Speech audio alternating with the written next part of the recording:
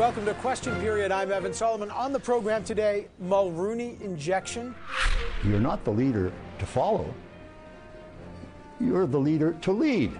Brian Mulrooney injects himself into the controversy over Erin O'Toole's stance on vaccines. Why does Mr. Mulrooney say the Conservative leader, who he supported in the election, is not showing leadership? And why does he say the environment and China are the biggest threats facing Canada? Today we have a wide-ranging conversation with the 18th Prime Minister of Canada, Brian Mulrooney. And then, betrayal? Now it's time to give the primacy to the families and to the children. And just do the right thing. Why is the federal government appealing the court decision that orders it to pay billions of dollars to Indigenous children who are in the child welfare system? Is it a betrayal, or is there really another way to compensate the victims? The Minister of Crown Indigenous Relations, Mark Miller, joins us. Plus, more green. If we want to see bolder ambitions to reduce emissions, we need to have higher targets. What does the NDP leader Jagmeet Singh want the government to do on climate as he joins Justin Trudeau at the United Nations Climate Change Conference COP26 starting tomorrow? Will his party support the Liberal government's new targeted pandemic benefits? We'll speak to NDP leader Jagmeet Singh on that. And the Scrum is here to break down the new cabinet. What's the biggest challenge for Trudeau 3.0? This is Question Period. Let's go get some answers. Is Canada really back? Well, Prime Minister Justin Trudeau made that declaration about the country's place in the world when he was first elected Prime Minister back in 2015, but it's 2021. And now it's being put to the test at the G20 summit this weekend in Rome. High-stakes talks are happening on climate and the pandemic recovery, and they will continue into the next week at the UN COP26 climate conference in Glasgow. That opens tomorrow. CTV's senior political correspondent Glenn McGregor is traveling with the Prime Minister. Glenn, what's the latest? Evan, it's a common complaint that the G20 summits produce a lot of talk, but often not many binding commitments. But here, after the first day in Rome, Canada has at least one deliverable, literally the delivery of more vaccines to poor countries, 200 million doses by the end of next year. And that's a bump from the 100 million Canada pledged at the G7 back in June. The focus of the summit shifting today from the pandemic to climate change. The countries represented at the G20 account for at least 3/4 of the world's emissions, so leaders here are under pressure to increase the reduction targets above and beyond the Paris Agreement. Canada, of course, has already promised a 40 to 45% reduction by 2030, but the G20 works by consensus, so the challenge today will be getting some of the world's biggest emitters, that's China and India, to agree to new targets and also clear ways that they can achieve them that leaders can take to the COP26 conference in Glasgow tomorrow. Evan. All right, thanks, Glenn. As mentioned, Canada will be looking to renew its climate change mandate this week at the UN Climate Change Conference. Longtime environmental activist and the new Environment and Climate Change Minister Steven Guilbeault will, of course, be there. He's now tasked with the Liberal government's attempt to cut greenhouse gas emissions by 40 to 45% below 2005 levels by 2030, which is a big number, when Canada's overall greenhouse gas emissions, by the way, have dropped by only 1% between 2005 and 2019. Now, one Canadian leader who's been very vocal about the environment is the former Canadian Prime Minister Brian Mulrooney. During his tenure, of course, he negotiated the Acid Rain Treaty with the U.S. to improve air quality and created 8 national parks. So, does Mr. Mulrooney think Canada is on the right path to fight climate change? And how should Canada deal with its complicated relationships with both the U.S. and China? Former Prime Minister Brian Mulrooney joins us now. Mr. Mulrooney, first of all, a pleasure to see you and see you in good health. Thanks for joining us today. Thank you, Evan. Mr. Trudeau's on the world stage. All the leaders are right now. It's a difficult time post-pandemic. Brian Mulrooney, what is the biggest concern you have, the biggest global challenge right now facing Canada and the globe? China and climate. Those are the two international challenges that require strong, principled leadership. You know, prime ministers are not elected for popularity. They're elected to provide leadership. And there are times when Canadians have to be told not what they want to know, but what they have to know. Not what they want to hear, but what they have to know. And what they have to know is that those are the two main challenges. And if Canada is going to play a constructive international role, it must be in tandem with other industrialized nations dealing with those two matters. In a recent speech, you said global warming is, quote, the most daunting challenge facing the world today. Do you support Canada's higher emissions targets that they've committed to, you know, the reduction of emissions 41 to 45% by 2030 and, you know, that carbon price at $170 by 2030? Are those measures that you support? Yes, they are. You know, it all depends how far you can see into the future. But based on the information and the data today, these are not unreasonable targets. And we have the wherewithal, I think, and the leadership to meet them. You remember the majority of members voted against a proposal to say climate change is real. And you recently wrote, now is not the time to imprison ourselves in ideological arguments. What is your message to conservatives who don't support a price on carbon, who don't want to acknowledge that, quote, climate change is real? What is your message to them? The message is it's inexorable. It's going to happen. So get with the program. You can't stop the tides of history from washing over you. And this is a vital moment in Canadian history, and indeed for the planet. And we should be there actively, and also, if we can, in a leadership role on the international scene. You know, we did it. I know how difficult it was with acid rain, and that was just a negotiation, a complex negotiation with the United States. It's a much greater challenge and more complex and more daunting internationally with respect to climate change. But we can be Canada can be part of the solution. But you can't do that if you're locked in positions that you took before the reality of the drama of this situation hit upon us all. So now we know how challenging and brutal this exercise is going to be if we don't act. So I think it's time for us to get with the program. Let me go on the international stage, too. We have a complicated relationship with the United States. President Joe Biden, he just released a plan for the budget. It's not yet legislation, but it does include Buy American provisions for the auto sector. The Canadian government warned about it. They said this will have an adverse effect on Canada. Now they're seeing it. There's a dispute over the Line 5 pipeline, as you know. How do you assess how Canada, the Trudeau-Biden relationship right now, and what do those Buy American legislation approaches tell you about how to approach it? Well, I think personally they have a very good relationship, Mr. Trudeau and President Biden. But the results of that are not seen yet. So far, we haven't gotten very far with the Democrats down there. There are a lot of protectionists in there. There's that extreme left wing that, right as we speak today, is holding up President Biden's major programs. So, you know, but the Prime Minister has to see beyond that and get down there and get his hands dirty, working with the Americans and saying, this is wrong for our relationship. We've had the best relationship in the history of the world with the Americans. And they are lucky to have us as their neighbors and friends, as we are fortunate to have them. So let's not wreck this thing.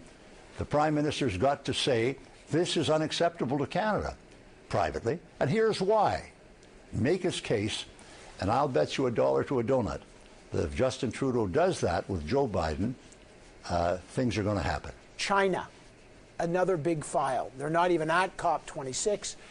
We've seen the two Michaels come home after 3 years. No. We have seen fundamental concerns about a potential genocide against the Uyghurs, the repression in Hong Kong. This is a new China under Xi Jinping. How does Canada navigate this challenge? What is our China policy audit? What ought it be? Well, I think that an important element of that policy, not exclusively, but an important element, should be to cause to happen what happened when President Reagan was alive and leading the alliance in respect of the Soviet Union, with nuclear missiles all over the place and us being threatened regularly by the Soviet Union with that. We came together, first the G7, and NORAD, and NATO, and all of the major industrialized economies, and basically what was said was, President Reagan, you're the leader of our alliance, of the Western Alliance. We give you a mandate to speak to the Soviet Union, tell them what's going to happen if there's any nonsense from their side, and tell them what's going to happen if we cooperate together for the mutual benefit of our countries. And President Reagan did that. When he went to Moscow or to Iceland or meetings in the United States, the leaders of the Soviet Union knew that he was speaking for the entire industrialized and free world. He wasn't just alone. He spoke with enormous authority and clout. And that's what has to happen with President Biden dealing with China on their behalf, but also on ours. Just last thing on foreign affairs. Mr. Trudeau's had 5 foreign affairs ministers in 6 years. The newest one is Melanie Joly. What's her biggest challenge? Well, her biggest challenge is to reassert Canada's role as a major player in the world. First of all, we've got to honor our own obligations. We're delinquent in our NATO payments. We're delinquent in respect of the commitment for foreign aid to 0.7%. We're way, way down. And you don't get anywhere unless your interlocutors know that you're a serious country that pays its bills. We can't assert leadership claims if we're not honoring our basic commitments to the world community. And we're not. So she has to deal with this. Canadians are facing tough economic times. Recovery from the pandemic, which is a huge issue. Inflation is at an 18-year high. Growth is down, projected by the bank. Inflation is up. Obviously, we've got a debt of over $1 trillion. How concerned are you now about inflation and the state of the Canadian economy? Well, I'm confident about the future of the Canadian economy simply because we have a people that is industrious and productive and very smart. That's the definition of Canadians in respect of the economy. So I'm confident about the future. In regard to how we got here with the pandemic, no prime minister, to the best of my knowledge, has ever been called upon to deal with such a major and complex problem. And I have to acknowledge without any reluctance that the Trudeau government did as good a job as could be done in keeping Canadians safe and secure during this terrible, historic challenge that they had to deal with. So no, I'm confident about the future. I don't like the inflation. I don't like the heavy spending that is not necessary in all circumstances.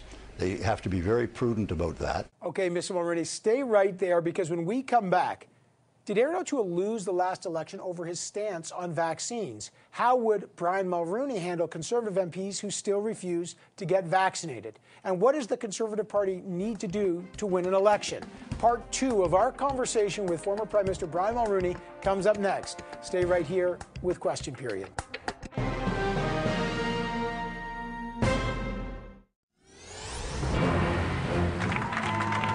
Brian Mulroney and Erin O'Toole, they were on the same stage, but are they really on the same page, especially on the issue of mandatory vaccines? And the answer is no. Erin O'Toole's position on mandatory vaccines for MPs who come back to work in Parliament keeps changing. Check out his latest position. All of our members in the House of Commons will be vaccinated.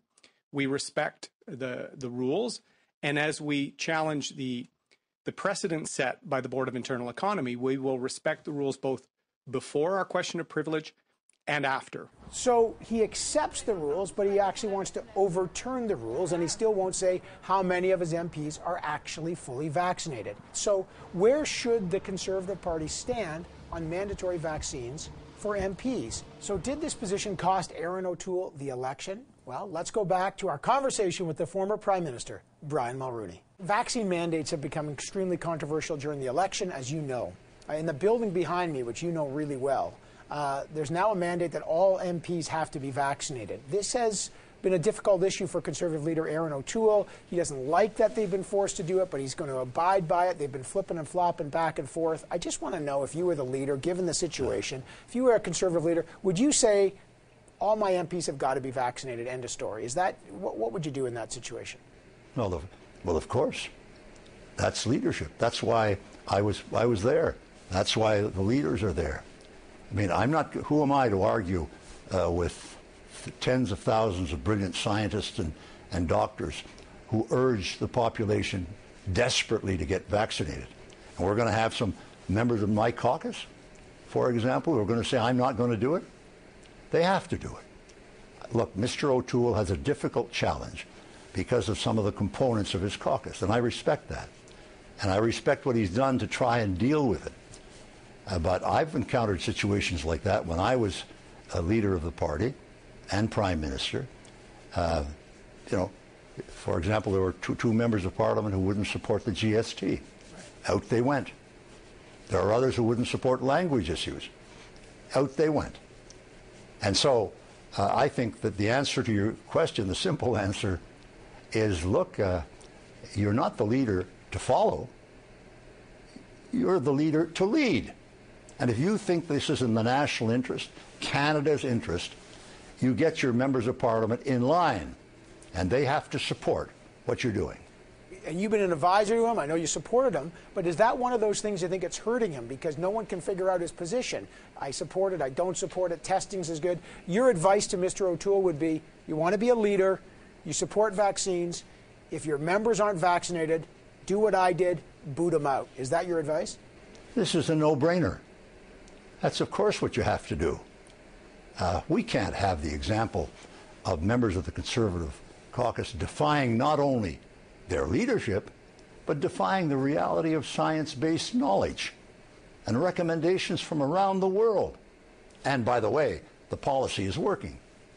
And so, no, I think that this is something that is a natural for a leader. Why did the Conservatives lose this election? I think they were doing very well for the first couple of weeks, and then they lost momentum simply because I think Mr. Trudeau quite brilliantly poked holes in the Conservative positions on exactly what you and I are talking about. Vaccines and the health care and the problems that were going on in Alberta at the time. This played a major role in the subsequent defeat of the Conservative Party. There is a crisis in Conservative politics. You saw what happened in the United States and Donald Trump. There's a populist version of conservatism. You see it in Europe. There's a version that Aaron O'Toole is trying to yank back. He said, I'm transforming the Conservative Party. It's not your father's Conservative Party. What is the Conservative Party, and what does it need to be relevant? Does it need to be the Progressive Conservative Party of Brian Mulroney? What does it need to be? It doesn't need to be the Progressive Conservative Party of Brian Mulroney, although, as I remember, Brian Mulroney did pretty well in 2 general elections as a Progressive Conservative, winning the largest victory in Canadian history. And with his second one, he was the first Conservative leader since Sir John A. Macdonald to win back-to-back majorities in 100 years. So that's not so bad as a result. But I think that the party itself, Sir John A. himself said, the Conservatives must be a progressive Conservative party. And what Sir John was saying by that is you have to be reasonable and thoughtful and appeal to the broad middle class of Canada. For example, on the environment, middle-class Canadians are doing fairly well. They don't need little tax cuts for hockey sticks and that kind of stuff to appeal to them. They, for example, in that case, in my judgment, need and require a policy to ensure that they are able to pass on to their children and grandchildren a pristine environment. That's what they love. That's what they need. That's Canada. If you don't have a policy that reflects that urge in Canadians, that demand, that need on the environment, you're not going to win. And so the party has to adjust itself, unless it wants to lose a couple of more elections. They have to adjust to the reality that they have to have a broad-based party that appeals to Canadians. Otherwise, they're going to lose. Mr. Mulroney, you are well known for the largest land claim settlement in history, the creation of Nunavut, as you've spoken about. But as you also know that even during your time, as everyone's now talking about Indigenous reconciliation, the discovery of unmarked graves at residential institutions, there were still residential institutions when you were Prime Minister. And you know, I spoke to Mr. Chrétien about this last week.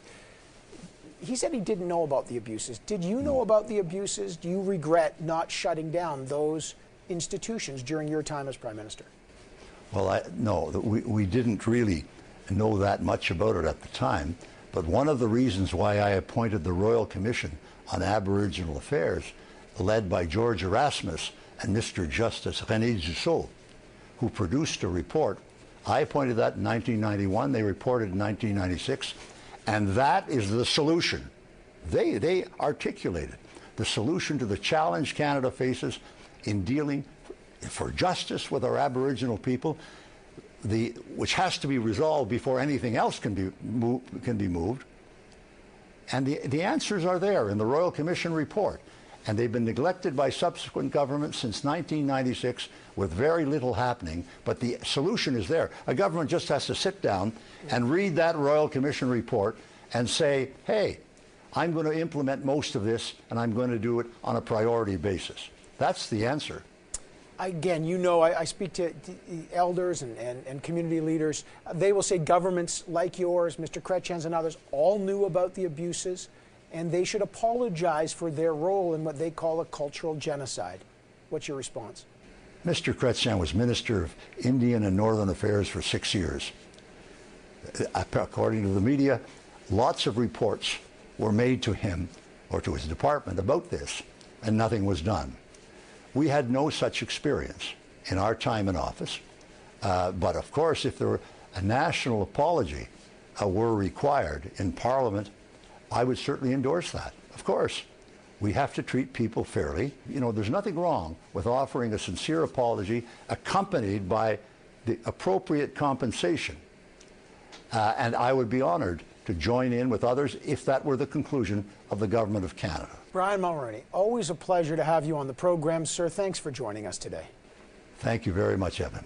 All right, coming up, appeal or betrayal? Why did the federal government appeal a crucial decision on compensation for Indigenous children? Minister Mark Miller joins us next with his reaction. Stay right here with Question Period.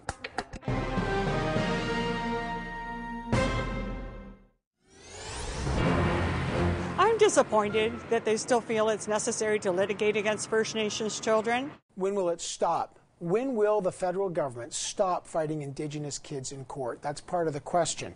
From Cindy Blackstock, the Executive Director of the First Nations Child and Family Caring Society of Canada. That's what she thought when she first heard the news that the federal government is appealing that federal court decision that forces the federal government to pay $40,000 to Indigenous kids who are underfunded in the child welfare system and suffered when they were removed from their homes. This could impact at least 50,000 Indigenous kids and amounts to billions of dollars. But the federal government claims the appeal is actually the road to a real solution. They say the parties have now agreed to try to suspend the legal process of the appeal and spend the next 2 months trying to find a deal. Well, is that really true? Why didn't this happen before? And what did the federal government actually put on the table to hit this short pause on their controversial legal decision? Joining me now is the Minister of Crown Indigenous Relations, Mark Miller. Minister, good to have you on the program. As you know, Indigenous leaders urge the federal government, do not appeal this decision. Pay the compensation, the $40,000 that these kids were owed. Last Wednesday, the new Minister of Indigenous Services, your partner in this, Patty Hajdu, literally said, and I'm quoting her, "I believe it is in no one's interest to continue litigation and that compensation is due." But Minister, litigation is continuing. I understand there's a pause, but the government still appealed. Why? Well, first, Evan, no one wants to appeal this case. This is something that we did not take lightly, and we haven't appealed part of the decision. That's the reality of it. What we've done is we've said, and I don't like the imagery, is we are putting down our swords. We're not filing motions and oppositional papers. We're sitting down and we're saying, let's hash out an agreement that is global in nature and goes and touches on one thing that is so important to all the parties, which is making sure this model doesn't reproduce itself. It's what the parties have said time and time again, and we're willing to do it with a significant financial package on long-term reform, major capital investments, so that we're repairing the harm that's been caused over decades, but also moving forward to have a system that doesn't prejudice Indigenous children. Okay, I'm going to press you on that. In the original Human Rights Tribunal decision, the government would be paying billions of dollars to up to 50,000 kids who are impacted by the child welfare system. You're saying that since the federal court the federal government lost in the federal court. You're saying that you've now since offered everybody involved a financial package that would be more than the billions of dollars that the federal government would already have to pay out to these kids who are involved in this, and that has allowed everybody to take 60 days to try to sort this out?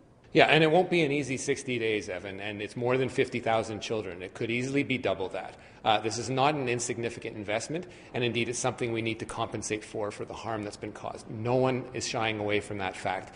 What we do know is that these are very complex files. There are 3 litigation parties, some of them purporting to represent the same children, looking for proper compensation for children that suffered harm. Again, let me repeat. The CHRT order, if it were implemented word for word tomorrow, would only compensate children up to $40,000 and not proceed to long-term reform. So what we're saying to the parties, and the parties have agreed, is let's pause this, let's sit down, let's spend some time productively in the next 60 days, not opposing each other with lawyers, but sitting down and putting our heads together with the Caring Society, with AFN and other parties, and hashing out a solution that is global in nature, doesn't re-traumatize children, and that actually fixes the system. If there's 100,000 kids and the minimum is 40,000, if that's the floor, that's what the Human Rights Tribunal said, that's what the federal court upheld. Is the math 100,000 kids at minimum 40,000 or more? Is that the floor, $40,000? We've said we are not interested in departing from a floor of 40,000 for removed children, but there are a lot of interwoven parts. There are children that are not caught by the order, that are caught in part by the class actions. We need to sit down with those parties and have those discussions so that everything is fair. I get your intentions here. I'm not trying to cast aspersions, but is it an act of hubris that you think that the government in 60 days can solve a problem that the federal government has been fighting for 14 years? You've lost court orders, federal court, fighting and fighting and fighting. Now you lose again. You say, you know what we'll do? We'll solve it all in 2 months before the end of the year. Like, how do you propose to solve something that you haven't solved in 14 years in 8 weeks? Look, it is a compressed timeline. It will no doubt be messy, and emotions will run high. But we have the good faith and up to now the trust of the parties that this will move forward in a good way, achieving long-term reform, getting a proper compensation package. Yes, it's ambitious, but we believe that we can achieve something, and perhaps even in the worst-case scenario, winnow down an appeal that no one wants to the very minimum, while being able to proceed in compensation for the children that have suffered harm. This is something that is important not only for us as a government, but for everyone in Canada and Indigenous peoples, and it's something that we've agreed to do with the parties. It is not something that would perhaps have been done in the past, and what we know over the course of 14 years is that there is a huge cost to inaction, and it's often been on the backs of Indigenous children. You know, I've spoken, as you probably have, to Cindy Blackstock, who brought this case, who's been fighting for 14 years. On Friday, I spoke to her. She said, you know, she's just stunned that this appeal is going on. Pam Palmater, Mi'kmaq lawyer from Ryerson University. I'm going to play you a clip of her. She said she's so heartbroken to hear about this. I'm going to play you a clip of what she just said. Apparently, we're going to court again. Kids, who only have one lifetime. They have millions of nights away from their families, hoping that the government would make the right decision. When we hear ministers just this week saying this litigation is in no one's best interest and we have to work harder, this doesn't cut it. So, Minister, just not a lot of trust there. This doesn't cut it. What would you say to Pam Palmater now? Well, look, I have no reason to believe she would trust us, and in her position, as hard as I can't put myself in it, I wouldn't blame her. What we have said is we're going to sit down and do this the right way. We know that over the course of 14 years, there is a cost to inaction, and that cost continues. That is why we've made that undertaking for long-term reform. Last question. What if you can't solve this 14-year-old legal dispute in an intensive 2 months? Then what? As I understand it, then it goes back to litigation. So the litigation's actually still hanging over this like a sword of Damocles. Is that right? Well, the sword of Damocles is hanging over the Crown right now, and that's clear. What we know and what the Prime Minister has said is these children will be compensated. We are sitting down in order to find a global solution. I won't presume the outcome, and I don't presume to say that it's going to be easy. What we do know is we've made a significant offer on long-term reform, which is very appealing because this is a model that's broken and that we need to fix. The government since 2016 has made significant investments, but we need to make more. We recognize that, but we can't make it from on high in Ottawa. We need that work together with the parties parties with the IFSD reports that have come up with financial models that are sober and appropriate. And we will work with Dr. Blackstock and all the advocacy that she brings to the table and knowledge to get this done in the right way. Minister Miller, I really appreciate your time. Thank you, sir. Thank you, Evan. All right, coming up next, calls to action on climate. What are NDP leader Jagmeet Singh's climate demands for Justin Trudeau? Will he support the new targeted pandemic benefits when Parliament resumes? Jagmeet Singh, NDP leader, joins us next. Stay right here with Question.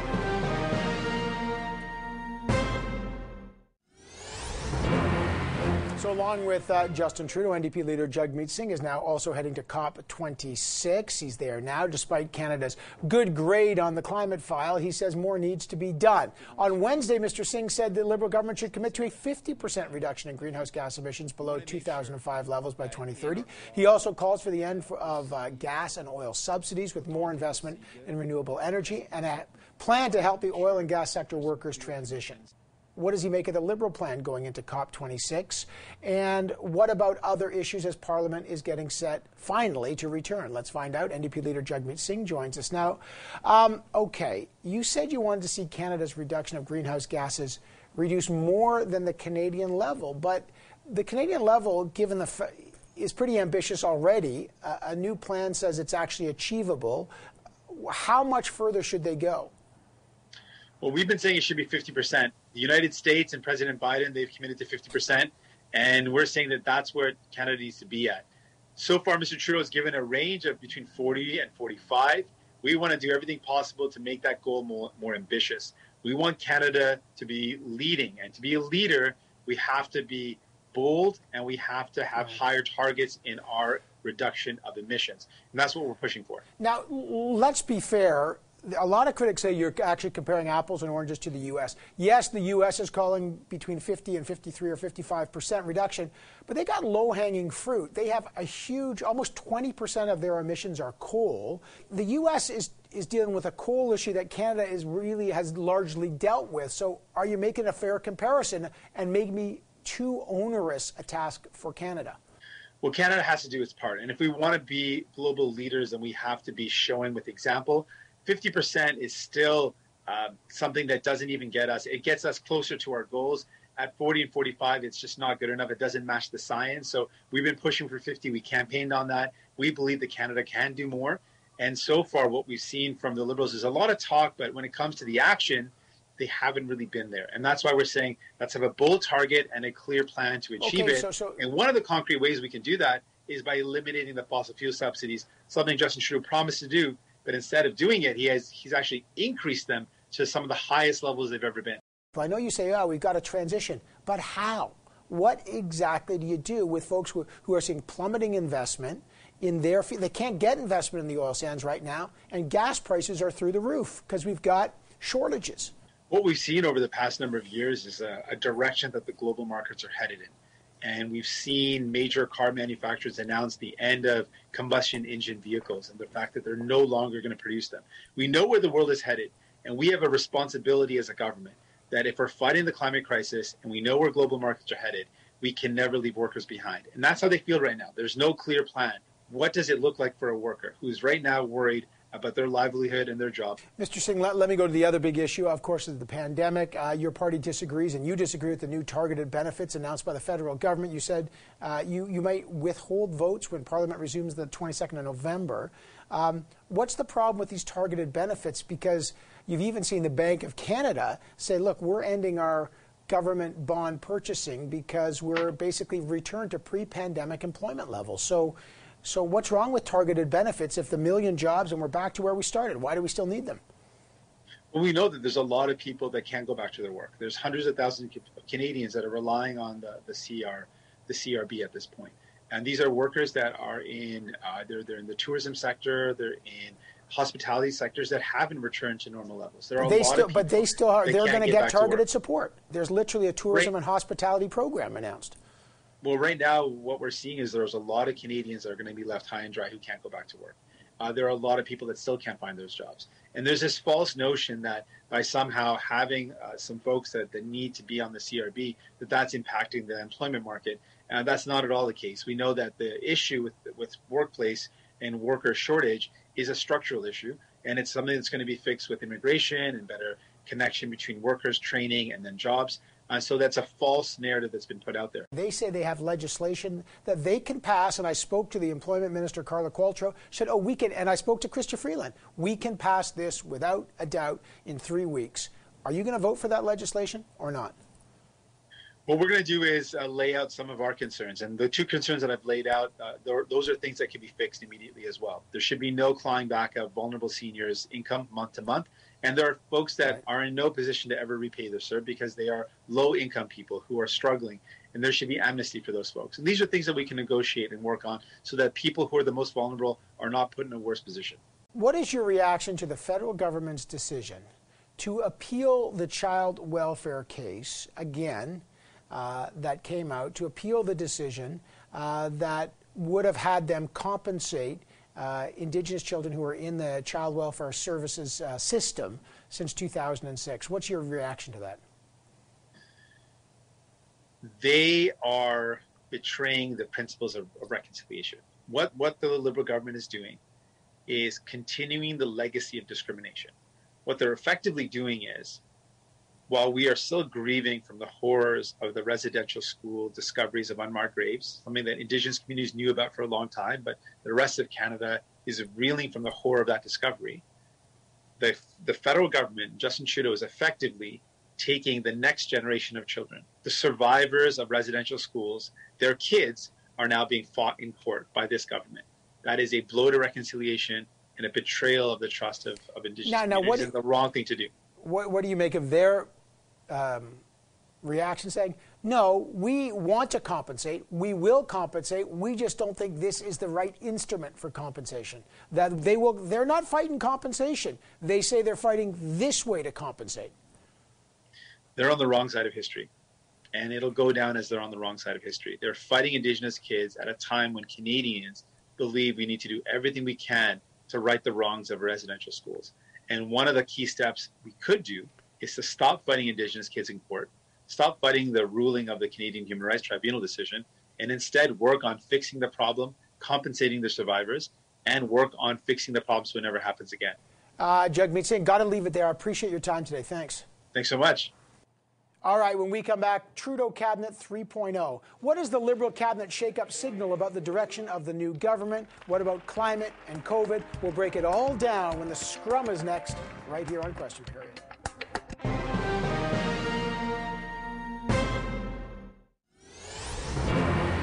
From cabinet to COVID to climate, Prime Minister Trudeau is really trying to reset his government agenda as his third mandate begins. First, he shuffled his cabinet, ditching big names like Marc Garneau, putting in Mélanie Joly as his fifth Foreign Affairs Minister in 6 years, and naming Anita Anand as the Minister of National Defence. She took over, of course, from Harjit Sajjan, and she's now tasked with fixing the sexual misconduct crisis within the Canadian Armed Forces. I am thorough, I am determined, I am dogged, and I am results-oriented, and I will be dedicating all of my energies towards this task and this position. The big news also, on the eve of the UN climate conference COP26 starts tomorrow, Mr. Trudeau elevated Steven Guilbeault, the well-known climate activist, as his new environment minister. So what does that signal? And what does the Trudeau 3.0 cabinet tell us? The scrum is here to talk about that and the vaccine issue. Joining us now, CTV Ottawa Bureau Chief Joyce Napier, Toronto Star Parliamentary Hill reporter Steph Levitz, and our special guest, former NDP leader and CTV News political commentator Tom Mulcair. Okay, good morning, everyone. Tom, let's start at COP26, which kicks off tomorrow. New Environment Minister Steven Guilbeault. What does Mr. Trudeau have to do at this conference to restore credibility in the eyes of some progressives on this file? Well, you know, it's a title like the one that Reuters put out earlier in the week saying this radical has just become in charge of Canada's climate plan for Trudeau. Trudeau wears that as a badge of honor as he walks into the COP meeting in Glasgow. Steven Guilbeault, by the way, I've known him for 20 years, going back to the day when he would do things like a stunt for Greenpeace on the CN Tower. He's an incredible environmentalist. He's highly respected both here in Canada and around the world. And by the way, he's much more seasoned than at that time. He's going to surprise a lot of people, but he'll be accompanying Trudeau, and Trudeau will have a lot of credibility because of that. We have not gotten the job done since Paris, 2015, right after Mr. Trudeau became the prime minister. He went to Paris, promised a lot, didn't get it done. What's the political message, Steph? You got Stephen Guilbeault as the minister, and then you got Jonathan Wilkinson, the former environment minister, now in charge of natural resources. So they're kind of a twin pair there. What's the political message, first of all, out west, and what does it signify to you? Well, the other political message Trudeau is sending is the decision to drop Jim Carr from cabinet. Jim Carr was an MP, a Winnipeg area MP, who was elevated to this special position in cabinet to be an envoy to the prairies, to smooth over the ruffled feathers between the West and the Trudeau Liberals after they were completely shut out in the region in the last election. In this one, you see Jim Carr and his role simply evaporate, and you see a person put in charge of NRCan, the Natural Resources Ministry, coming from the environment portfolio, meaning that there is going to be a wholehearted environmental lens applied to every natural resources decision that's getting made. The prairies, I mean, the Conservatives, you see, they're up in arms about this. They see this as a wholesale rejection of the oil and gas sector. They see, there's folks out there that may see any goodwill that the Liberals may have amassed on this file, any connection they may have made with the West has now, been blown to smithereens. And I'm not sure that Mr. Trudeau cares. Joyce, so this is the first time we're seeing Trudeau 3.0 on the stage, right? You got his fifth Foreign Affairs Minister, Melanie Joly, the Environment Minister, the Natural Resource Minister. So here they are at COP26. They just finished the G20. What is the big reset message Trudeau's trying to send right now? Well, he's trying to send the message that he means business on climate in the climate file. We know that is a top priority for Canadians. We know it's a top priority in the world, aside from the pandemic. And on the pandemic file, he's actually done really well by his country. But, this is a government that bought a pipeline. This is and we are a country of oil and gas production, a country that subsidizes that industry as well. So, Canada may be going there with mixed messages. The other thing, Tom, is, okay, so you got climate, and then you got COVID. G20 talks about this post-COVID, trying to get out of this and vaccinating the rest of the world. Well, countries like ours are talking about booster shots. Africa's got like under 5% vaccination rates. And meanwhile, in the buildings behind us, there's still a debate about it.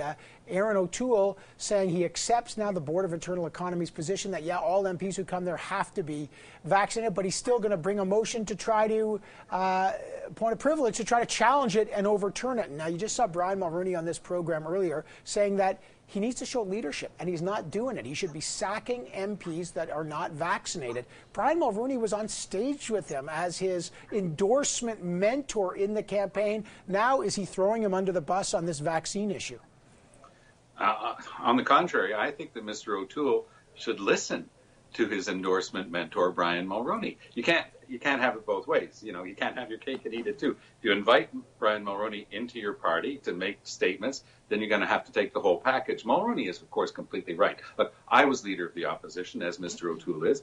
I would sometimes have to deal with fringe elements in the caucus or in the party who had their own ideas, and I would say, no, the party's got a position on this, and you have to stand up four square. Mr. O'Toole keeps espousing a position, but the minute he knows that there's a bit of pushback on some fringe of his party, he tries to contradict it. So he's been going around in spirals now for 2 weeks without even talking about the fact that it gave him fits during the election campaign itself. It is time for Aaron O'Toole to stand up four square and talk to his caucus and say, this is the way we're going. Joyce, the world's talking about getting vaccinations. Aaron O'Toole's trying to figure out what his position on it. What are the politics of that in your view? The politics is he's just on the wrong side of history.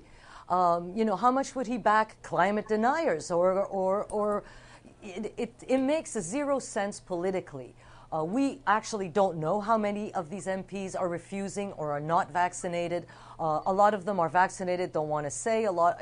It's just a little bit. If he cannot even control this, you're on the wrong side of history. You're going against the national interest of Canadians on this issue.